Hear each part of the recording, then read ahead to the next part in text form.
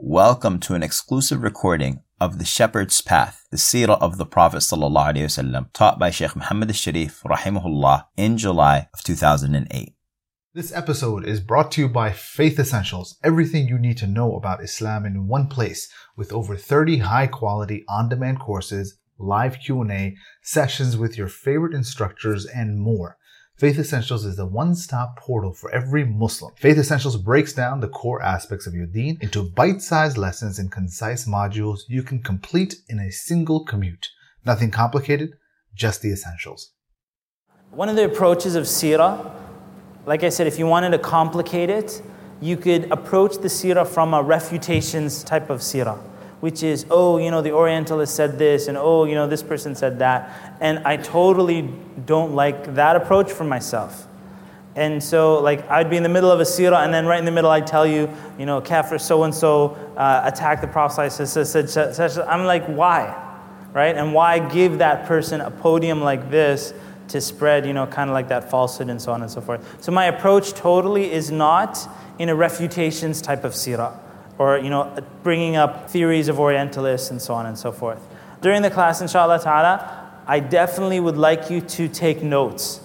Definitely like you to take notes. Even if you're like, you're not writing down the notes specifically, but you would be doing, for example, writing down your reflections or things that you heard or so on and so forth. I don't think you're memorizing everything. And so during the Al-Maghrib Institute classes, we put all this information in 2 weekends so that when you come to the exam, that inshallah ta'ala you get that opportunity to review the information and look it over again and then write it and so on and so forth in the exam, so that you can truly benefit and make this part of your knowledge that's at your hands. A lot of times people, they listen to khatiras and lectures and so on and so forth, and they're never writing anything down, correct? I'm sure you've seen this. Everybody's just sitting around and nobody's writing anything down. Then later on, when you need to explain something about Islam, you're going like this, I don't know, I think it's a hadith. No, wait, it might be a verse of Quran.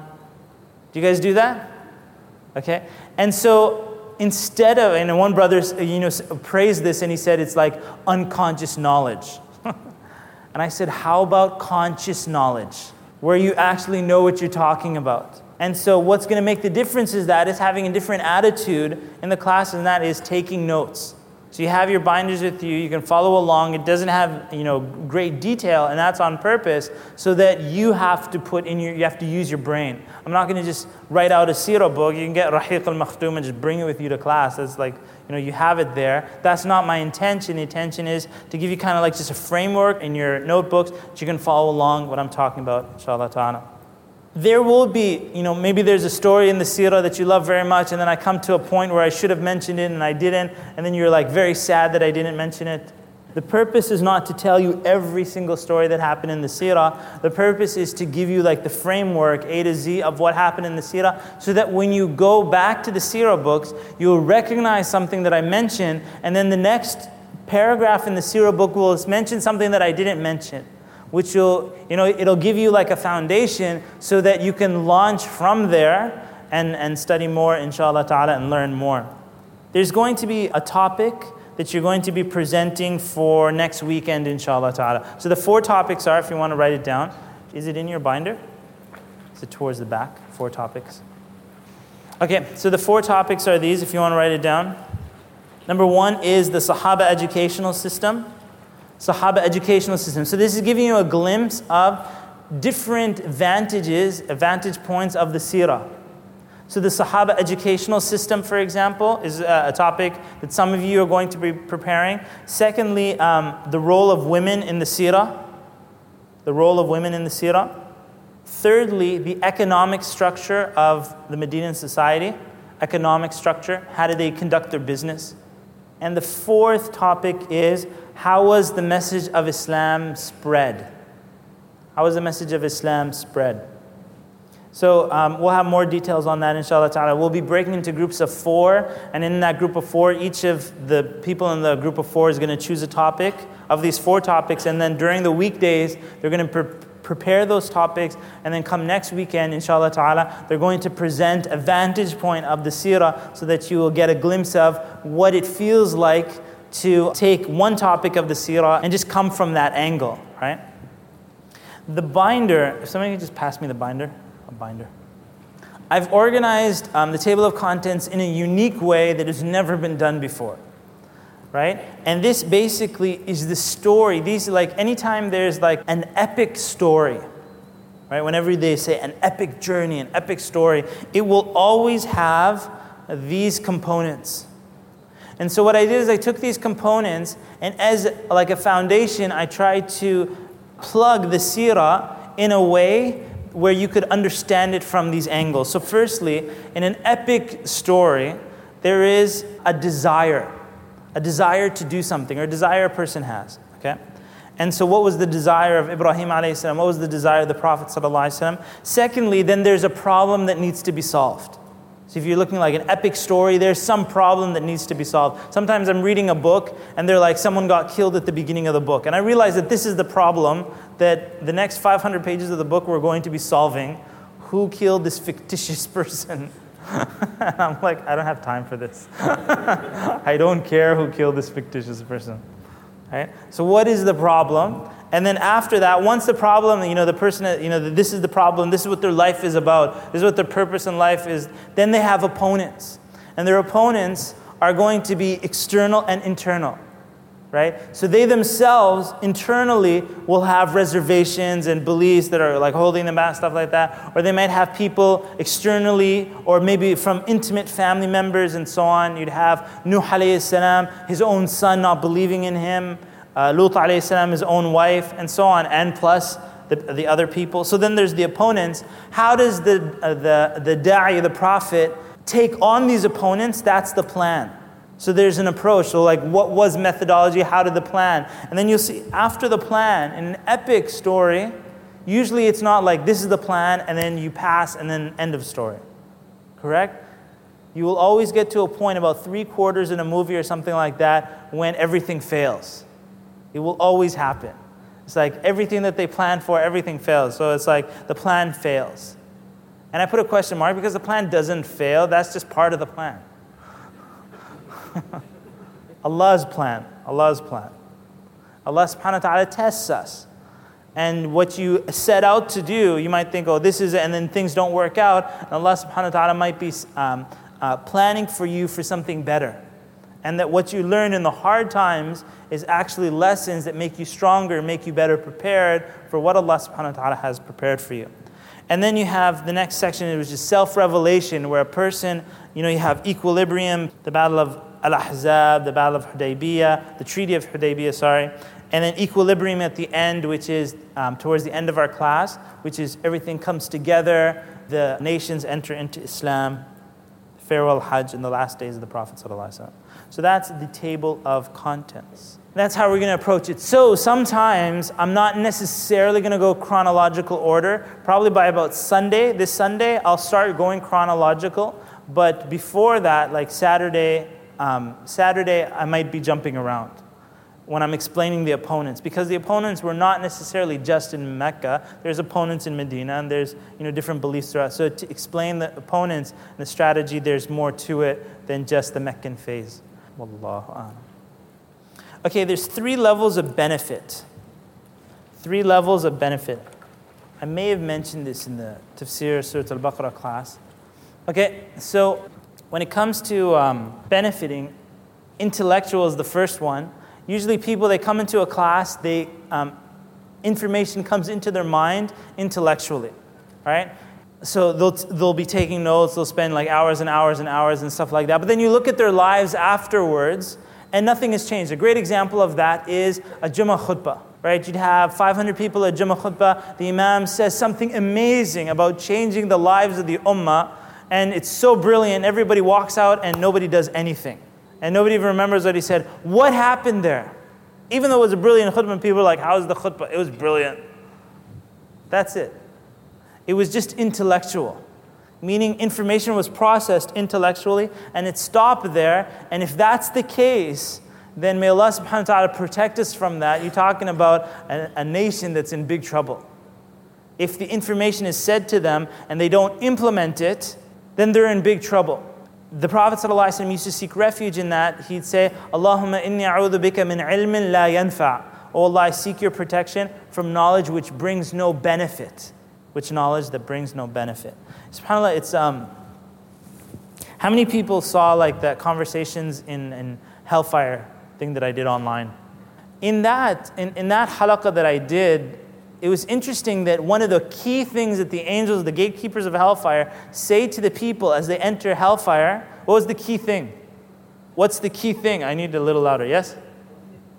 Didn't a warner come to you? Alam ya'tikum nadhir. You see that in multiple parts in the Quran. And I thought to myself, how many people are going to be entering hellfire? Okay, you're talking about like millions, billions, whatever. How many times are the angels going to say that? Like millions of times. Like every time people of hellfire come in, they were like, Alam ya'tikum nadhir? Alam ya'tikum nadhir? Didn't a warner come to you? Didn't a warner come to you? Didn't somebody tell you? Weren't you told about this? And it's like humiliation for them. Weren't you told intellectually weren't you told all it happened was intellectually? Yes, intellectually we knew about hellfire. But it was not an emotional attachment to that information, nor did it translate into physical change in our lives. So if you write this information down and you don't implement it, it's going to testify against you on the Day of Judgment. And it will be said to you, may Allah protect you, didn't you attend in a Maghrib class?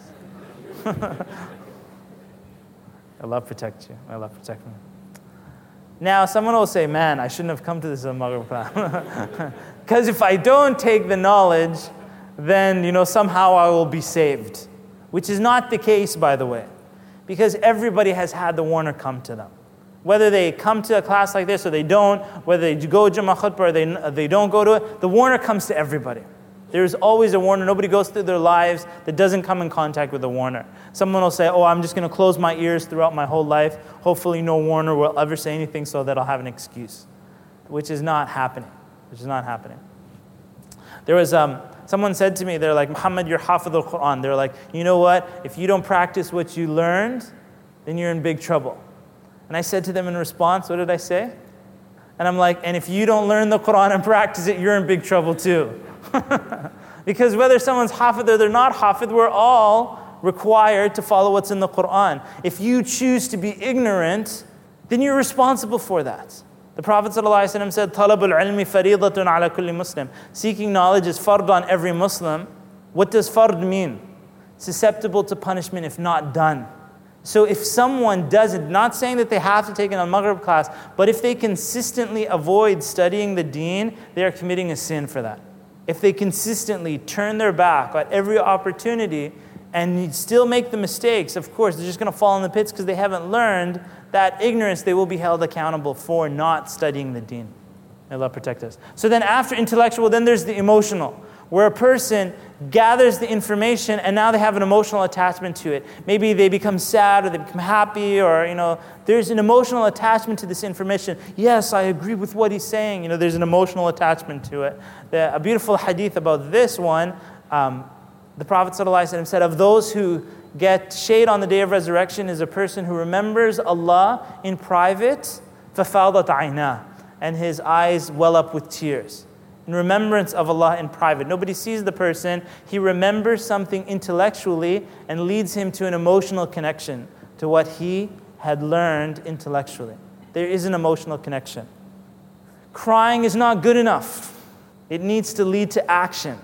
So when you learn something, you learn the khuluq of the Prophet ﷺ. It has to become physical. You actually have changed your lives. So it's not this, yes, it was a nice lecture, yes, we cried here and there, but there's a physical difference. A person will say, you're different, something seems different. So I was doing an event, there's a brother, he attended this event in Toronto. And then I did the same event in Ottawa, and he had come with like 8 other brothers. And I asked everybody, at the beginning of this event, I was asking everybody, why did you come? And each of those 8 other brothers that came, each one of them said, I came because I saw the physical changes in this other brother. Second guy stood up. Why did you come? He said, same thing. I saw the physical changes in this other brother. Third person, why did you come? Because of the physical changes in this brother. Meaning that, and that brother, when I asked him, what happened to you after that other event? He said, his whole life, probably in 1 week after that event, he had done more than he had done in his whole life. And they saw the physical change. Now, do you think it would be easy to give da'wah if when we learned something, it went physical? Be very easy, right? As Aisha radiallahu anha said, كَانَ خُلُقُ الْقُرْآنِ His khuluq was the Qur'an. Meaning you learn something and it becomes physical. In Ramadan time, when we're hearing the Qur'an, is the Qur'an commandments entering our brains? Under which category? It's not even intellectual. Because you don't even understand what the Qur'an is what's being said. And so if you don't understand, there's no emotional, there might be like an emotional attachment to Ramadan and the person is imagining possibly what the Imam is saying, in his dua and his recitation and so on and so forth. But rarely is there like this physical reality to learning these things. Inshallah ta'ala, I'm saying all of this so that you can aim for the physical. You can aim for the physical, even if you learn less, but it's physical, there's much more barakah in it than the person who knows so much knowledge, yet does nothing with that knowledge. Right? As one of the scholars said, someone came to a scholar and they said, so-and-so has memorized Sahih al-Bukhari. And then the scholar said, Alhamdulillah, we have another copy of Sahih al-Bukhari in town. So now, because just the mere intellectual memorization of Bukhari doesn't make a person, right? So what the scholars say, not belittling, yes, he memorized the hadith of the Prophet ﷺ, he has Bukhari, but what will make a difference is if he physically implements what he learned. He's teaching it and living, by the examples and so on and so forth, then something else has changed. The other thing I wrote here, just as I said, know thy destination. Know your destination. What that means is that here in this class, what are you actually trying to achieve? And you might say, I never really thought about it. If you don't know your destination, you're not getting there. And that's a law of life. If you don't know where you're going, then your destination becomes nowhere. And so you're just going for a ride. And so you'll see there will be a difference. Let's say there's a student who's sitting at the front who came early and is writing everything. If you ask them, what's your destination? They'll say, I'm going to get 110% in this course. They know exactly, they have a goal, they have their aim, they know what they're here for. Their actions are reflecting it. Correct? And if someone is not planning to come to the exam, I can tell right away whether they're planning to come to the exam or not. How would I know? By their actions. They'll come in late for class. They won't write any notes. It's just because, and so even though you're all here in the class, may Allah subhanahu wa ta'ala reward all of you, you're still not at the same level inside the class. And so I would take it upon a challenge to challenge each other. And this is the beautiful thing about taking notes, is you become an example for other people. If you've ever, you're sitting beside someone, and then all of a sudden they start writing, and you're like, what did the sheikh say? Let me write something too. Right? You just start writing, and here's a technique. How many people are here to learn teaching techniques? How many people are here to learn teaching techniques? Raise your hand a little bit more. If there's not too many, I won't tell you. Okay, there's not too many. Here's a teaching technique. Write this down. That's a teaching technique right there. So if you want people to write things down, just tell them, write this down. And they don't care what you say, they're going to write it down because you told them to write it down. Okay, the outcome of this seminar, inshallah ta'ala, the Sirah, what I hope for you is that third physical level. You know what? If you failed your exam, I actually don't care. But if you fail to implement what you learn, that's what I care about. Right? Because the exam, as our teachers would tell us, you can take an exam again. Maybe I didn't write the question properly, or something you didn't write. It's not that big a deal. Obviously, the exam is for your benefit. And I'm saying take the exam definitely, but ultimately the outcome is that what you learn in the class becomes your reality. You change your life. You hear the Sirah of the Prophet ﷺ, his life and character and how he treated people and so on and so forth, how he stood up for the truth, how his whole desire in life was the guidance of humanity, that hopefully, inshallah ta'ala, you come out of the class taking on that responsibility. Taking on that responsibility. I was thinking about something today. Like here, I come to the airport, and let's suppose there are certain people, they're like, okay, I'm not saying about anybody picking me up and so on and so forth, but there will be people that are like, can you pick up, Brother Muhammad from the airport? They're like, you know what, I'm a little busy, I can't make it. Okay, great. And then the person might call someone else, can you pick up Brother Muhammad from the airport? Or, you know what, I might come a little bit, so on and so forth. But there is a person that if everybody else says no, there's a person that no matter what, they will do it. Do you know what I'm saying? There's something deeper that they don't let go of responsibility. That in the end, it's like the last man back. That there's nobody behind this person. They've got, they're holding fort. That if everything was to collapse and no one would volunteer, no one would help and so on and so forth, they would still stand up for the responsibility. This is the example of the Prophet ﷺ. Last man back, he will always stand up for the responsibility. The question is, will you stand up with him and stand up for this deen? And stand up and be counted for and do something beautiful for this deen, for your life and for this deen, or will you just be just like everybody else? And so either way, a person's either doing something great for this deen, or they're just like, they're just one of the people, and so on and so forth. May Allah subhanahu wa ta'ala make all of you from those who can stand up and be counted for. All right, where do you get the Sirah from? These are like the books where they come from. Obviously from the Quran, Allah subhanahu wa ta'ala will explain Sirah in the Quran. Also, you will find the Sirah mentioned in the books of Hadith. As well, there's a book, they're called Kutub al-Dala'il. Dala'il is the book. You don't really have to write in Arabic if you want. Dala'il is the book, the types of books. And those are like proofs of messengership of the Prophet ﷺ. Those type of Sirah books. You'll also have books of Shama'il. Shama'il are books where they're detailing what the Prophet ﷺ looked like, what he ate, what he wore, things like that, how he walked, how he dressed, things like that. They're called Shama'il. Very famous book of Shama'il is by Imam al-Tirmidhi, rahimahullah, Shama'il al-Tirmidhi. And some of them are translated into English as well.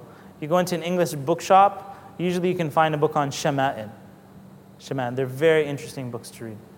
And then there's books of Sirah, like Sirah ibn Hisham, that are just like Sirah books. And then Sirah books might take different approaches. Some of them are just narrating like the events, right? Some of them might take specific angles, but you'll actually find that those who take specific angles of the Sirah, you might find difficulty finding books like that. A lot of the Sirah books in the Sirah section are usually just, chronological, this is what happened, and so on and so forth. When you're looking for vantage points of the Sirah, you probably have to go into other sections of the library. So for example, like the women in the Sirah, right? That's one of the topics that you have to do. Where would you find a book like that? If you went into the Sirah section, you might not find a book like that. You might go into, women in Islam issues, and then there's a book called, the female companions of the Prophet ﷺ. And where, how do they become companions? They lived the Sirah, so you have to be a little bit more flexible in finding books like that. And then you have books of Maghazi. Maghazi means battles. So there's books dedicated to the battles of the Prophet ﷺ. A lot of times the Sirah is focused on the battles. And of course, there's much more to the Sirah. The battles, yes, and there's more to it than that. So a lot of times, we're doing battles, and we're going to do the battles here because they're so cool. Alhamdulillah. But in addition to that, there's strategies, there's community development, there's a lot of different things that you can keep, as I said, keep going back again and again and again to the Sirah to find this out. Books of history in general. Books of history in general.